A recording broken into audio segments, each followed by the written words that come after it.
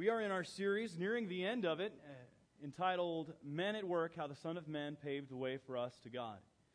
And we just have seen the intro, the climax, the beginning of that high resolution of the story of the crucifixion, right, as we're entering into that. And we're seeing the characters that we all know. If you've ever been in church for any period of time in your life, then you know these characters. Pilate, you know about the crowd, you know about the guy named Barabbas. And as I've been studying this passage this past week and really getting into it, one of the things that has struck me is how each one of these different groups didn't want to take the blame. Have you ever played the blame game? Yeah, I mean, our kids are excellent at it. You know, you ask your child, did you do this? No, she did. Or no, he did. We do it with our spouses too. You know, we do it all the time. Think about it. When you're late to work, do you formulate excuses on who you can blame before you get there? Have you done that before? Have you thought about who else that you can blame so you don't have to take responsibility for your actions? We are experts in our culture at the blame game.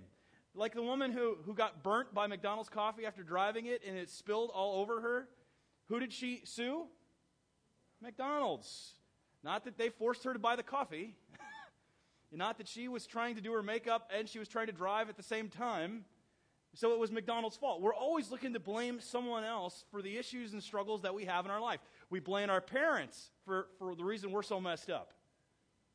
We blame our spouse for holding us back. Or we blame what happened, our boss for not allowing us to advance. We blame everybody for all of our circumstances in life.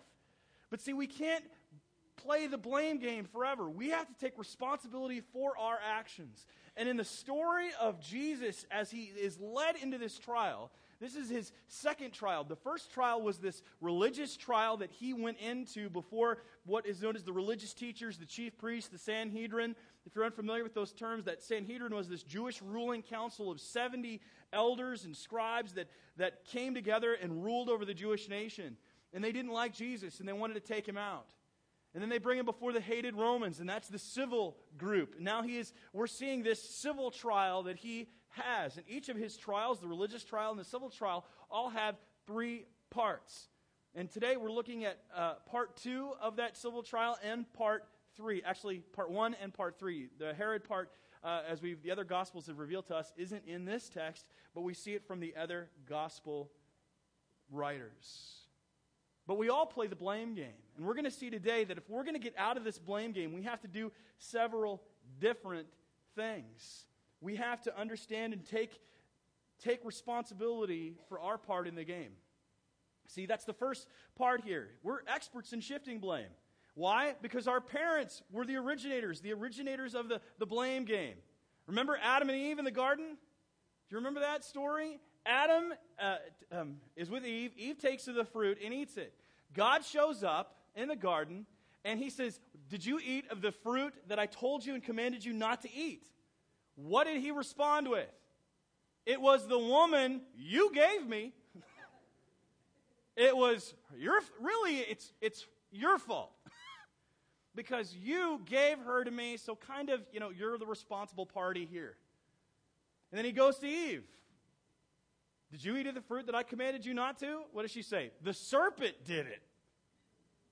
He deceived me and I ate. I mean, we're blaming everybody. And it's at the beginning of time. We're always trying to blame other people for our sins, our sicknesses, and the situations in which we find ourselves. But we have to get beyond the blame game and take responsibility. And that means we have to realize the part that we played in the game. If we're going to get beyond this blame game, especially within the crucifixion of Christ. Because see, we don't want to take responsibility. We look at it with our Western eyes saying it happened 2,000 years ago. It doesn't involve me. It happened so far away. But the fact is it involves each one of us here. Each one of us in this room is in some way responsible for blaming or to take the blame upon ourselves for the crucifixion of Christ. How many of you have ever seen The Passion of the Christ, Mel Gibson's movie? You ever seen that movie? I don't know if you've ever seen the documentary behind the movie, but in the documentary, Gibson is talking about the scene where Christ gets his hand and the nail driven in. What's amazing about that scene is you see the Roman soldier's hand take the nail. Most people don't know that's Gibson's hand. That's Mel Gibson's hand himself. And he wanted to do that part. Why? Because he realized that in some way he was responsible for the crucifixion of Christ. Because see, there's this argumentation that's gone on for millennia on who exactly is responsible for Jesus' death. Did you know that? Was it the Jews? Was it the Romans? Who was it exactly? Matter of fact, some groups, religious groups, have used the Jews' initiation of this as justification for hurting them and persecuting them now. Did you know that? There are people that persecute Jewish people because they say, oh, you killed Jesus. The fact of the matter is, they all played a part, but all of us played a part. It's not one ethnic group or another. Each one of us, by our sin, is responsible for the crucifixion of Christ. We were all complicit. We're all guilty. We're all to be on trial, to be on the stand. We all have to take responsibility for our actions, and we have to get beyond the blame game. And if we get beyond in order for us to get beyond the blame game, we have to see that each of the characters involved in the crucifixion or the trial of Christ specifically are representative of each one of us. We can find ourselves in these four players. Now, I want you to keep your Bibles open with me, and we're going to check out these four players. The first player that we see within this is, who's the first person we see? Pilate. Yeah, I like a little call and response. So if you want to be a good student, pay attention, and when I ask you a question, you can respond. But it's Pilate. Now, we don't know, we have some sketchy information about Pilate. What many of us know about Pilate is what we've seen in the movies about him. Now, Pilate was a procurator, which was like a governor, but he was appointed to it. So in some ways, it wasn't like he didn't get voted in. He got appointed by the Roman government, by the Caesar, to go and rule this region. And his responsibility was a lot like a governor, to keep down civil unrest. He controlled the military. He presided as judge over certain instances. But Pilate had done some pretty messed up stuff that got himself in trouble with Rome. Now, anybody that's going to work with a certain people, you need to be familiar with their customs, right? I don't know if you've ever been to a different culture. You need to learn some of their different cultures. Some of you come from different cultural backgrounds. Did you know, like in certain cultures, that things that are acceptable in our culture aren't acceptable in other cultures? Did you know that? Like, for instance, I've told you I've worked with Russians. When Russians are within the presence of God in church, they all stand. They don't even have seats in the Russian Orthodox churches. Did you know that? They stand for 2 hours a shot. And every time that they say, let's pray, in a church now in America, they still hold that tradition, so they all stand. They stand for prayer. They stand for the reading of the Word of God. To sit in the presence of God in their mind is unthinkable because you stand in the presence of majesty. But there's other little cultural things that we have to learn. I used to work with some Filipinos, and when I would walk into this Filipino Bible study, it was tradition to go around and greet the youngest to the oldest, honoring them last. There's certain things in the culture that we have that are built in. Just like in certain Chinese or Japanese cultures, it's appropriate to burp after the meal. That's not an excuse, kids. You're not in Japan. Okay? But these are some of these cultural things. And Pilate was ignorant of the cultural things that were going on at the time within Jerusalem. So, for instance, one of the things that the Jews hated was imagery. Graven imagery specifically. And the Romans understood, all of the Pilate's predecessors understood that you didn't bring in the standards or their flags or their shields with all of the Roman images on it because the Jews would freak out. Pilate didn't care. So he brought in, according to Josephus and Philo, that Pilate brought in all this Roman legion at night, and the Jews woke up in the morning and saw these standards in the holy city, and they freaked out. So freaked out that word spread, all Jews started coming from the surrounding countryside. They started protesting day in and day out. Pilate couldn't handle it. He was so frustrated after 5 days that he commanded his soldiers to surround the protesters and show their swords as a means of intimidating them so that they would just go into submission. If a show of force, the people will submit. So the soldiers line up that day, they pull out their swords. You know what the Jews did? Fell down, as commanded, stuck their necks out like this, saying, cut my throat. I would rather die than have these graven images in the holy city. Now, that was strike one in the sight of Rome, because he's almost causing an insurrection.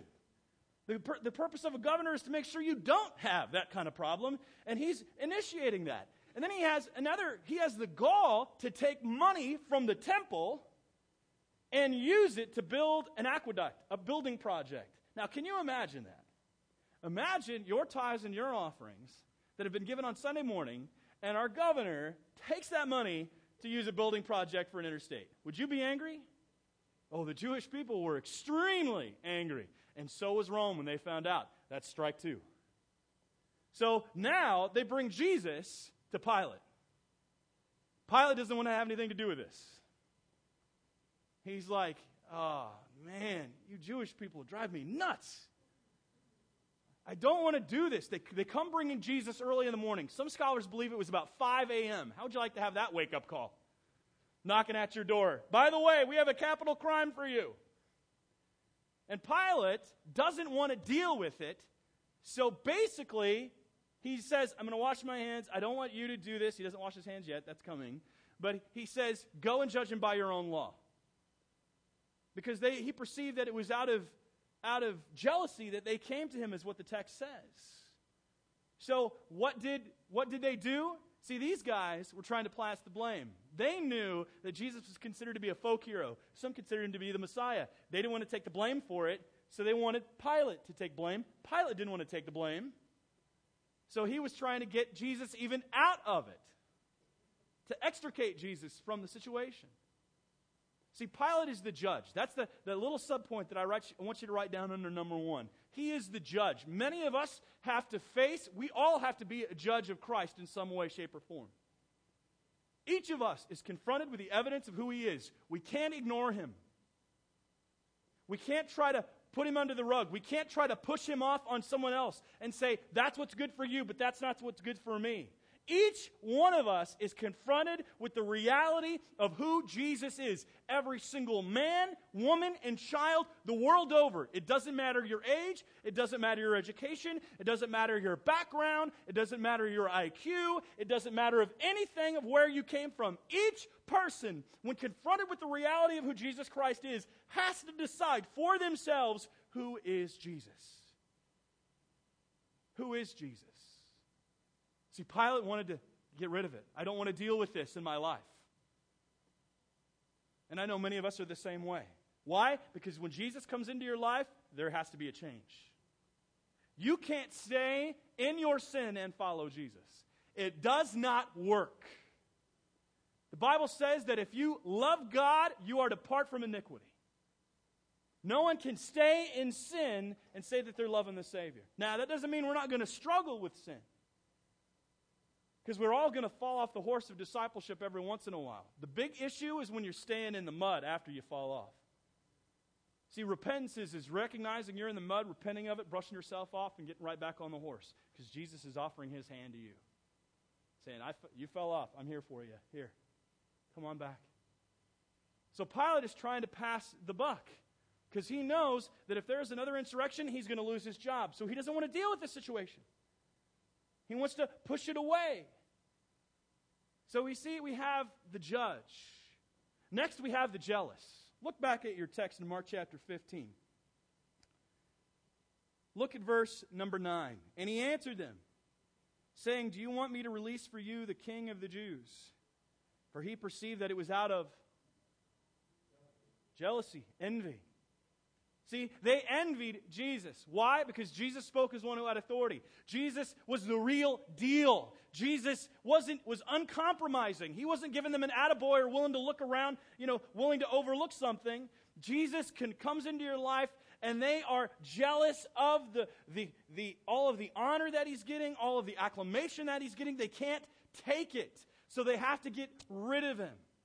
See, there are many of us that are a little jealous too with the acclaim that maybe a spouse has for Jesus.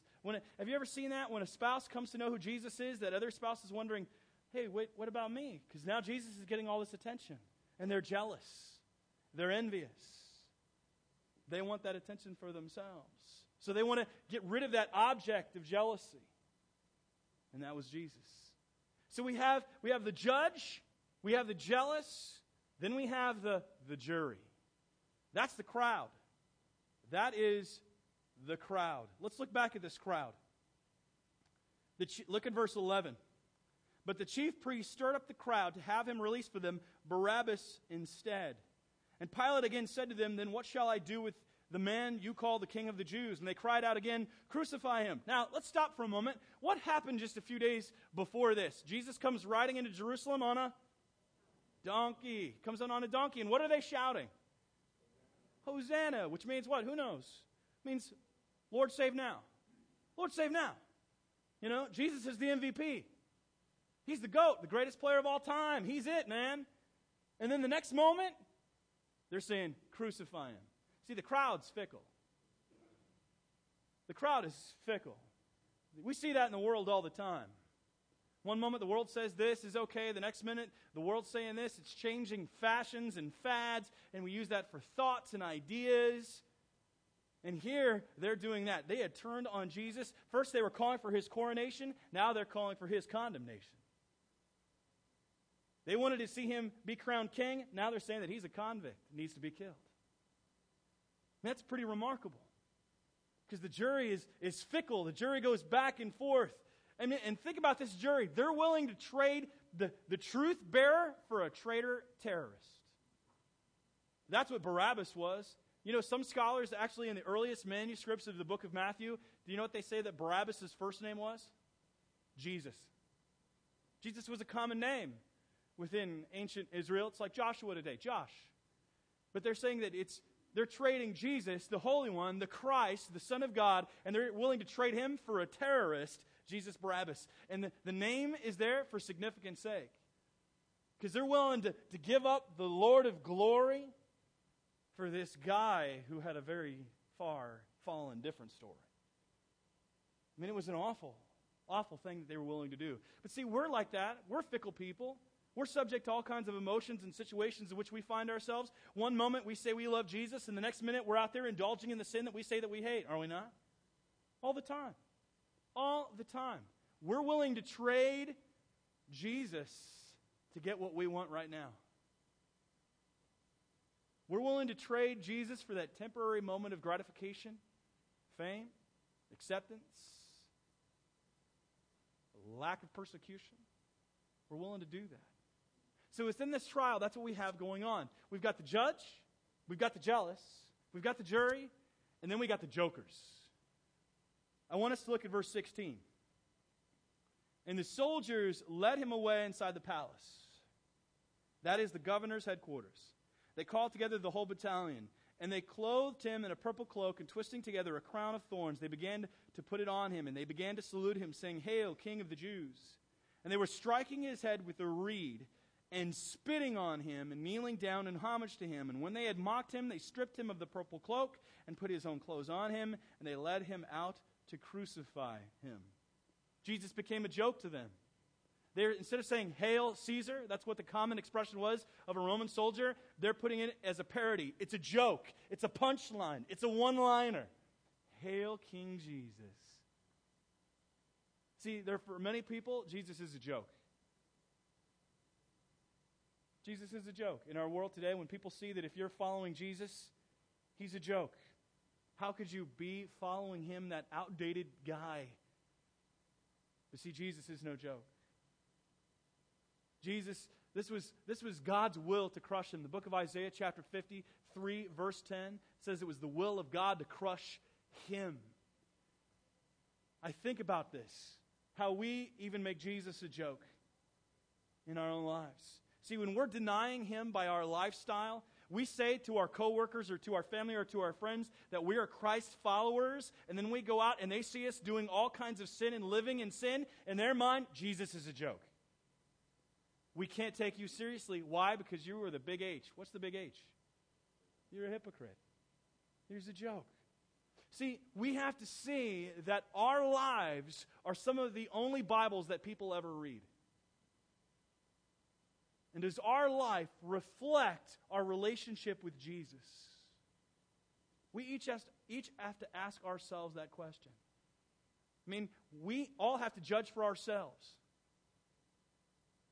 We can't be jealous of him. And we can't influence the jury. Because see, the jury, what they try to do is slant the story. Have you ever talked to someone that you wanted to be empathetic toward your position? Did you know that's what they're doing in this passage? Look back at the text. Look at chapter 15, verse 1. As soon as it was morning, it's early morning, the chief priests held a consultation with the elders and scribes and the whole council. So they had declared that Jesus was guilty. Do you remember what Jesus was guilty of? Blasphemy. In Jewish law, that was a capital crime. But now they're going from the religious court into the civil court. And blasphemy doesn't play within the civil court. They could care less. Pilate could care less about blasphemy. He thought the Jews were superstitious anyway. He could care less. That's why when they show up, they say, he's been guilty of a capital crime. What is it? Blasphemy. Take care of it. Do it yourselves. See to it yourselves. Basically, he's saying, we're going to turn a blind eye to this, handle this amongst yourself. But they didn't want to take the blame because they knew if they did, the people would revolt. So what do they say? Oh, we don't have the ability to institute a capital crime. Rome says we can't. Sorry. So they're hiding under the law that they hated. And then they slant the story. Notice what Pilate says. Verse 2, what's the question that he asked him? Are you the what? Are you the king of the Jews? Now, we don't have them telling Pilate he's the king of the Jews. We don't see that. We have to read between the lines. See, that's what they did because that would be a threat to Pilate. For him to not put down a possible usurper to the Roman crown would have been ultimate insurrection. He would have been in serious trouble overlooking. It's under his area of oversight. So now Jesus becomes a threat to them. And that's because they slanted the story. Have you ever done that with someone on the phone? They're talking to a family friend and there's someone that's hurt you really bad and you try to make them look as bad as possible and get that person to agree with you. And they go, yeah, you're right, honey. It's really bad. Yeah, it is. They're horrible to me. But you intentionally overlook all the stuff that you did. You ever done that? I've done that. We know how to slant the story and turn it in our favor. We're experts at it. See, that's what the jealous did. They slanted the story. They overlooked objectivity. They were willing to trade truth for a terrorist. We have to see that each one of us in some way are complicit within the trial of Jesus Christ. See, we have to realize our part in this story, that each one of us has a part to play. We have to admit our guilt. That's number 2 in your notes. Write that down. Admit our guilt. Take responsibility for our actions. We have to take responsibilities, just like with my kids. I don't know if you've ever had this with your kids, or if my kid comes up to me and I know that they did it and then they don't take responsibility for it, then I get twice as mad. Especially if I saw them do it. I didn't do it. Oh, I saw you do it. It's like when I was a kid, I remember doing some stuff out in my house. I was climbing a tree when I was 10. My mom didn't like me climbing trees, and I climbed the tree, and then I fell out of the tree. And then I come home, I come into the house, and I'm sore, and I'm shaking it off, and my mom goes, you were climbing the tree. I'm like, how did you see that? I didn't, but the neighbor did, and she called to let me know that you were in the tree. See, because God sees all the things that we do. We can't get away with it. Sometimes we get trapped in our sin. Like when I was, for instance, I got trapped, and what do we do when we're trapped? We get caught in it. When I was in kindergarten, we had a TV antenna behind our house. I thought it would be fun as a kindergartner to climb it. So I got on top of my house, and then I couldn't figure out how to get down. See, that's what happens. Sometimes we want to scale the heights of sin, and then we're trapped and isolated because we can't figure out how to get out of it. And that's what's going on with these guys. These guys are boxing themselves in. They're painting themselves into a proverbial corner, not realizing that they are getting ready to kill the Lord of glory. And many of us, by our sin, by our rebellion, that's exactly what we have done. We have to admit our guilt. And what does that mean, to admit our guilt? First of all, we must realize that we can't erase the evidence. We can't erase the evidence. We've all seen the crime dramas on television or a good mystery show. We've seen them in the courtrooms, and there always becomes a moment where the lawyer pulls a real fast one, and the evidence is inadmissible, or they find some loophole. You know what? You can't erase the evidence, and it's not inadmissible in the court of God. God is the completely objective, fair judge. The evidence of Christ is staying until the end of time, even past that. Just as even Jesus said, heaven and earth may pass away, but my words will never pass away. The sun, moon, and the stars, the different planets within the solar system can burn out, but God's word will endure past to the end of time. God has made it that way. And the evidence of Christ and what He has done will be on display for all eternity. For some, it will be an opportunity of rapturous joy. For others, it will be the evidence of horrid condemnation and terror to their souls. As each person, after they die, they stand before the judgment seat of God, faced with the evidence. What did you do with Jesus? What did you do? Did you believe Him or did you reject Him? The evidence is clear. I disagree with Bertrand Russell, the great philosopher atheist, who, when they asked about Christianity, and they said, if you stand before the judgment seat of God, what are you going to say? He said, not enough evidence. There's more evidence for the crucifixion, life, death in Christ, more than any other historical figure in history. Did you know that? For all the ancient books and manuscripts that are out there, there is more, and it doesn't even compare. The evidence for Christ is staggering for who He is. And even if you rejected the Scripture, let's say you were talking with someone that rejected the Scripture, there is even enough within secular historians to prove of Jesus' life, death, and resurrection. Tacitus, Suetonius. These are individuals, their names have recorded who Jesus is. Josephus. Names like that. So we have to make sure that we are admitting our guilt, that we can't erase the evidence, and we can't remove our responsibility. We can't remove our responsibility. We can't erase it. We can't shirk from it. We can't run from it.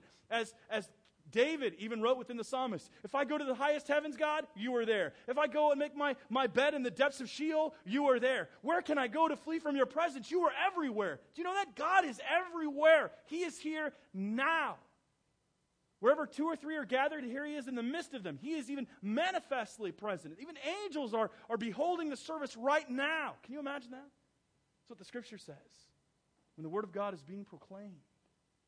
It is a fascinating and terrifying thing.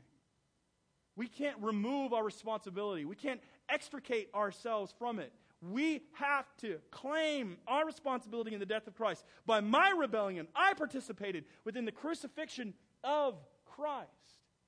So we can't remove our responsibility. We can't erase the evidence, and we can't change our culpability. We can't change our culpability. Letter C in your notes there. We cannot change our culpability. Each one of us has to come to the cross the same way. And that is humbly and repentance. You can't come in any other way except through Jesus. Did you know that? No one comes to the Father, as Jesus said, except through me. There's not many ways to God. There's not just it's interesting. I don't know if you've ever argued with an atheist before and they've ever used the elephant and the three blind men illustration. It's a pretty interesting illustration. They talk about this elephant. And they say that there are three blind men. One blind man is stroking the trunk. The other blind man is feeling the side. And the third blind man is feeling the tail. And atheists use this to say, all of these are just different religious groups, and they're all talking about the same God, just in different ways. And some of us hear that story and we go, But see, it's a fallacy. You know why? Because someone sees the three blind men. Someone sees the three blind men that are describing it. See, there's only one true God. One. There is no other. There are not many different ways to God. It's not your morality that gets you to God, because none of us will ever be good enough in the sight of God to get there by our deeds. It is through faith and trusting in the gift that God has given. So we have to understand and admit our guilt, that we in some way were responsible. That's why the Scripture says, for all have sinned and fall short of the glory of God. You know, it's pretty interesting there.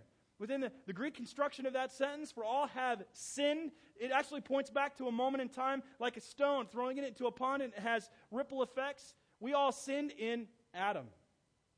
But someone says, well, how can I be blamed for what I inherited? Well, that's the second part of the sentence. For all have sinned and, present tense, fall short of the glory of God.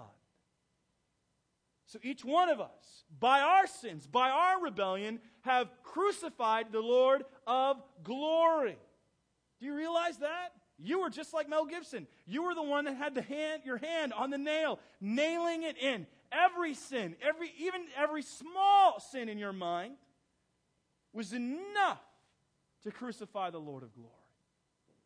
So how should we respond to this? We know that we can't shirk the blame onto someone else. We have to take responsibility for our actions. We have to admit our guilt. Then what do we do after all of that to realize that Jesus paid that price for us? What do we do? How do we respond? I mean, if you say, I believe that Jesus died for me. I believe that He gave His life for me and that He willingly went under all of that torture for me, that He was willing to be spit on and to have this crown of thorns shoved on His head and on His scalp and to have them beat Him with rods like a stick. You ever been beaten with a rod or switch? When you were a kid, did you ever get beat with a switch? It's a stick. Some people are raising their hand. I mean, it's a painful process. And I can't imagine a rod. I mean, I think of, some of you know Tim Badal. He's the teaching pastor at the other campus. His father, when he was a kid, his father grew up in Iraq. And like many young men, not that this was the best thing in the world, but he would do something bad, what would his mother say to him? Wait until your father gets home. Right. And then you know what he had to do? He had to go outside to the tree and get his own switch. And if he didn't get a good enough switch, what happened? Then the parent would get a bigger switch. Right? And this, Bill Badal is his name. Bill knew that, so his mother told him that. His mother went off to run errands, said, wait till your father gets home. Do you know what this guy did? He burnt down the tree. Burnt down the tree. That's a smart young man. Kids, don't ever burn down trees. Okay? That's exactly what he did. He tried to get rid of it and remove even the penalty of it. We can't remove the penalty. We can't take it away. We can't shirk away from it. We can't burn the cross down. It's a stumbling block to many different people. But it's through the cross each one of us come to know who Jesus is. So how do we respond? How do we get beyond this blame game? I mean, we realize that we have to understand how we played our part. We have to admit our guilt, which I think many in this room realize that we're all guilty. We've all fallen short of the glory of God. And it involves repenting and turning back to Him and then expressing our gratitude. Cultivating an attitude of gratitude. Thanking Jesus for what He has done for you. I think that's what we miss sometimes. We fail to comprehend. I mean, we get bored sometimes of who God is, and that's a sin. Because God is not boring. You are boring. God is never boring. When preachers make God boring, I think they're sinning. Because this is a word of God. It is alive, living and active, sharper than any, separating soul and spirit. It convicts us, it cuts us, and it shows who God is. God in all of His majesty. Yesterday, when we were at the Leadership Summit, we took a few moments to just pray and adore God. And this is an action that I think you should do. If you ever get a chance to do this, sometime do it. Go through the alphabet and go through the different letters of the alphabet describing who God is. Say, God, you are awesome. God, you are beautiful. God, you are compassionate. I mean, think of all of the different letters. Go through it. It's a challenge. Trust me. Especially when you get into X and Q. God is excellent. Just use the X. Okay? But find and contemplate who God is. Because the reason many of us struggle so often is we have a very small vision of who God is.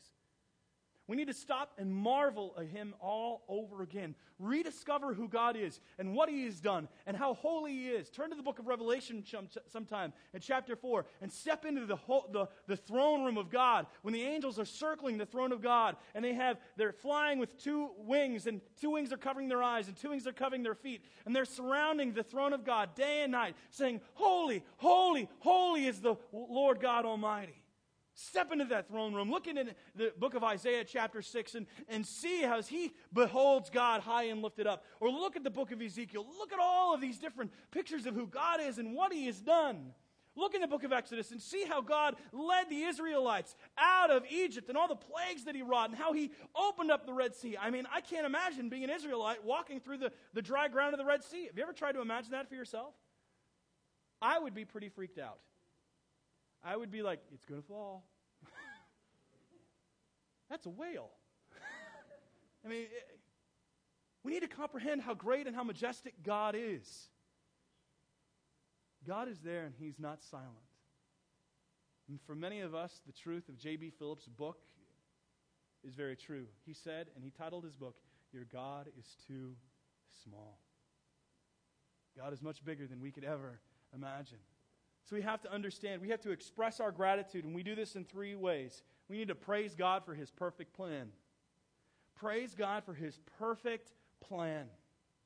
It was a perfect plan. Do you know, that's what we see in Isaiah chapter 53. It was the will of God to crush Him. It was the will of God that He should be made a mockery and jest. That's how far God was willing to go to show His love for us, that He would be humiliated for us, that He would go through this ignominious death as we went to the cross. It was God's will to do it. We need to marvel at that, at His perfect plan. I grew up in the 80s. How many of you watched the A-Team? You ever watch the A-Team? Okay. One of my favorite parts of the A-Team was when Hannibal, at the end of each of the shows, he'd put a big fat cigar in his mouth and he'd say, "I love it when a plan comes together." Sometimes you got to wonder, is God going, I love it when the plan comes together. That it all came together. Pilate, the priests, you got the jealous, the jury, the jokers, the judge. It's all coming together for God's perfect plan to bring about the redemption of man. So we have to see that, to see it all over again, to see that perfect plan, to praise Him for that perfect plan, and to marvel at His loving lordship. Marvel at His loving lordship. How do we marvel at His loving lordship? That's that letter B under number 3. Marvel at His loving lordship, that God would willing to do that. Why? Because God loved us so much. Love is measured by what it gives. And He was willing to give Himself completely for you and for me. We need to marvel at that loving lordship, to behold it all again, that God would do that the King would do that King would lock arms with traitors in order to bring us to Himself. And then lastly, we need to stand in awe at His suffering for our sins. Stand in awe at His suffering for our sins. Years ago, I wrote a play, right when I came to know Jesus. And in the play, I had it performed just one time. And it was an image in my mind of what Jesus had done. And the first act is of this young man coming to know who Jesus is. It was my story. How he came to know Jesus. And the audience is brought in to see how this young man was living in rebellion and came to know Jesus. And as the story plays out, you see just as his struggle, he's trying to grow, but he's dealing with the sin in his life. And to even set the stage a little bit, the first whole part of the play, when it starts, it has Jesus walk in getting beaten. And he goes up behind the stage, and there's a big white sheet. And we hear him periodically throughout the play. And after the young man came to know Jesus, you see him being brought back and temptation coming into his life and him giving into sin. And 3 times in the second act, he gives into sin. And each time when he sins, all the lights cut to dark on the stage, and behind a light shows, and it shows Christ getting the nail put into his hand. You just see the imagery, and you hear him screaming. The second sin, you see the second hand. And in the third scene, you see his feet. And you see this young man broken, realizing that it was his sins for which Christ was crucified. And the third act has the young man falling on his knees, repentant, and then the light goes to dark. That's the ending of the play. And then you see a light on behind again. You see the sheet, and all behind it, all you see is the cross with Christ off. Why? Because He paid for our sins, and we are freed from that. Did you know that's what Jesus did? When He suffered for your sins, He took the penalty that was required for you on Himself. Do you realize that? He took the penalty for your sins, and He also broke the power of sin over your life. You don't have to sin anymore. You don't have to give in to it anymore. When sin comes knocking at your door, you don't have to open it. You have the full right to keep it closed. You don't have to do it. Now, we're going to struggle. Just as David mentioned before, the reason we have to be filled with the Spirit all the time, why? Because we have a leak. We have to be filled every day. It's just like you ever go to Trader Joe's, and I have small kids, and they give you the kids' balloons, and the next day what happens to the balloon? It's gone down. See, but God has made it for our balloon that we can be filled up every day. Every time we sink, we can be filled back up. That's what we need to do. We need to stand in awe at His suffering for our sins. We need to marvel at Him, behold Him all again. For many here, that means coming to know Jesus for the first time. Maybe you're here today and you've not invited Jesus or received Him as Savior of your life. It's simple as repenting and believing in Him, and you do an about-face. I mean, it's simple, but it's also hard. It's simple to describe it, but it's hard to do. Because many of us want to hold on to our sin. And we want to hold on to ourself and our own job security and things of this world, just like Pilate was trying to hold on to all these things. We have to turn and lay that at God's feet in order to lay it at God's feet. We take it, lay our sins down at His feet. Say, I'm not going to embrace that life anymore. I'm going to embrace You as the Lord of glory. So it's repenting and believing. And for some of us, maybe we've gotten cold. We've forsaken our first love. Then repent. Ask God to place a fire within you, and He will. Rediscover Him for who He is all over again. Let's pray. Father, we thank You for everything that You have done for us and through us and in us. Lord, we thank You that You took the blame upon Yourself. Lord, help us to understand that we are guilty in Your sight. And Lord, You took all of the penalty, everything that we required. You were willingly suffered for our sins. You became our substitute. Lord, we admit that we are guilty. We take the blame in realizing that we in some way helped crucify You. We know it was the will of God to crush the Son of God for us. Lord, we stand and marvel at that. And we behold You, and we ask that You renew our hearts. Lord, if there's someone here who hasn't embraced You, I pray that they truly repent and believe and place their trust in You. And for those that are living in sin and they know that they're struggling with it day in and day out, I pray, Lord, that You show Yourself to be the sovereign provider, that You severed those shackles of sin upon their life, that they can walk in newness of life and freedom with You. So, Lord, please glorify Yourself in our midst as we each go our separate ways today. In Jesus' name we pray. Amen.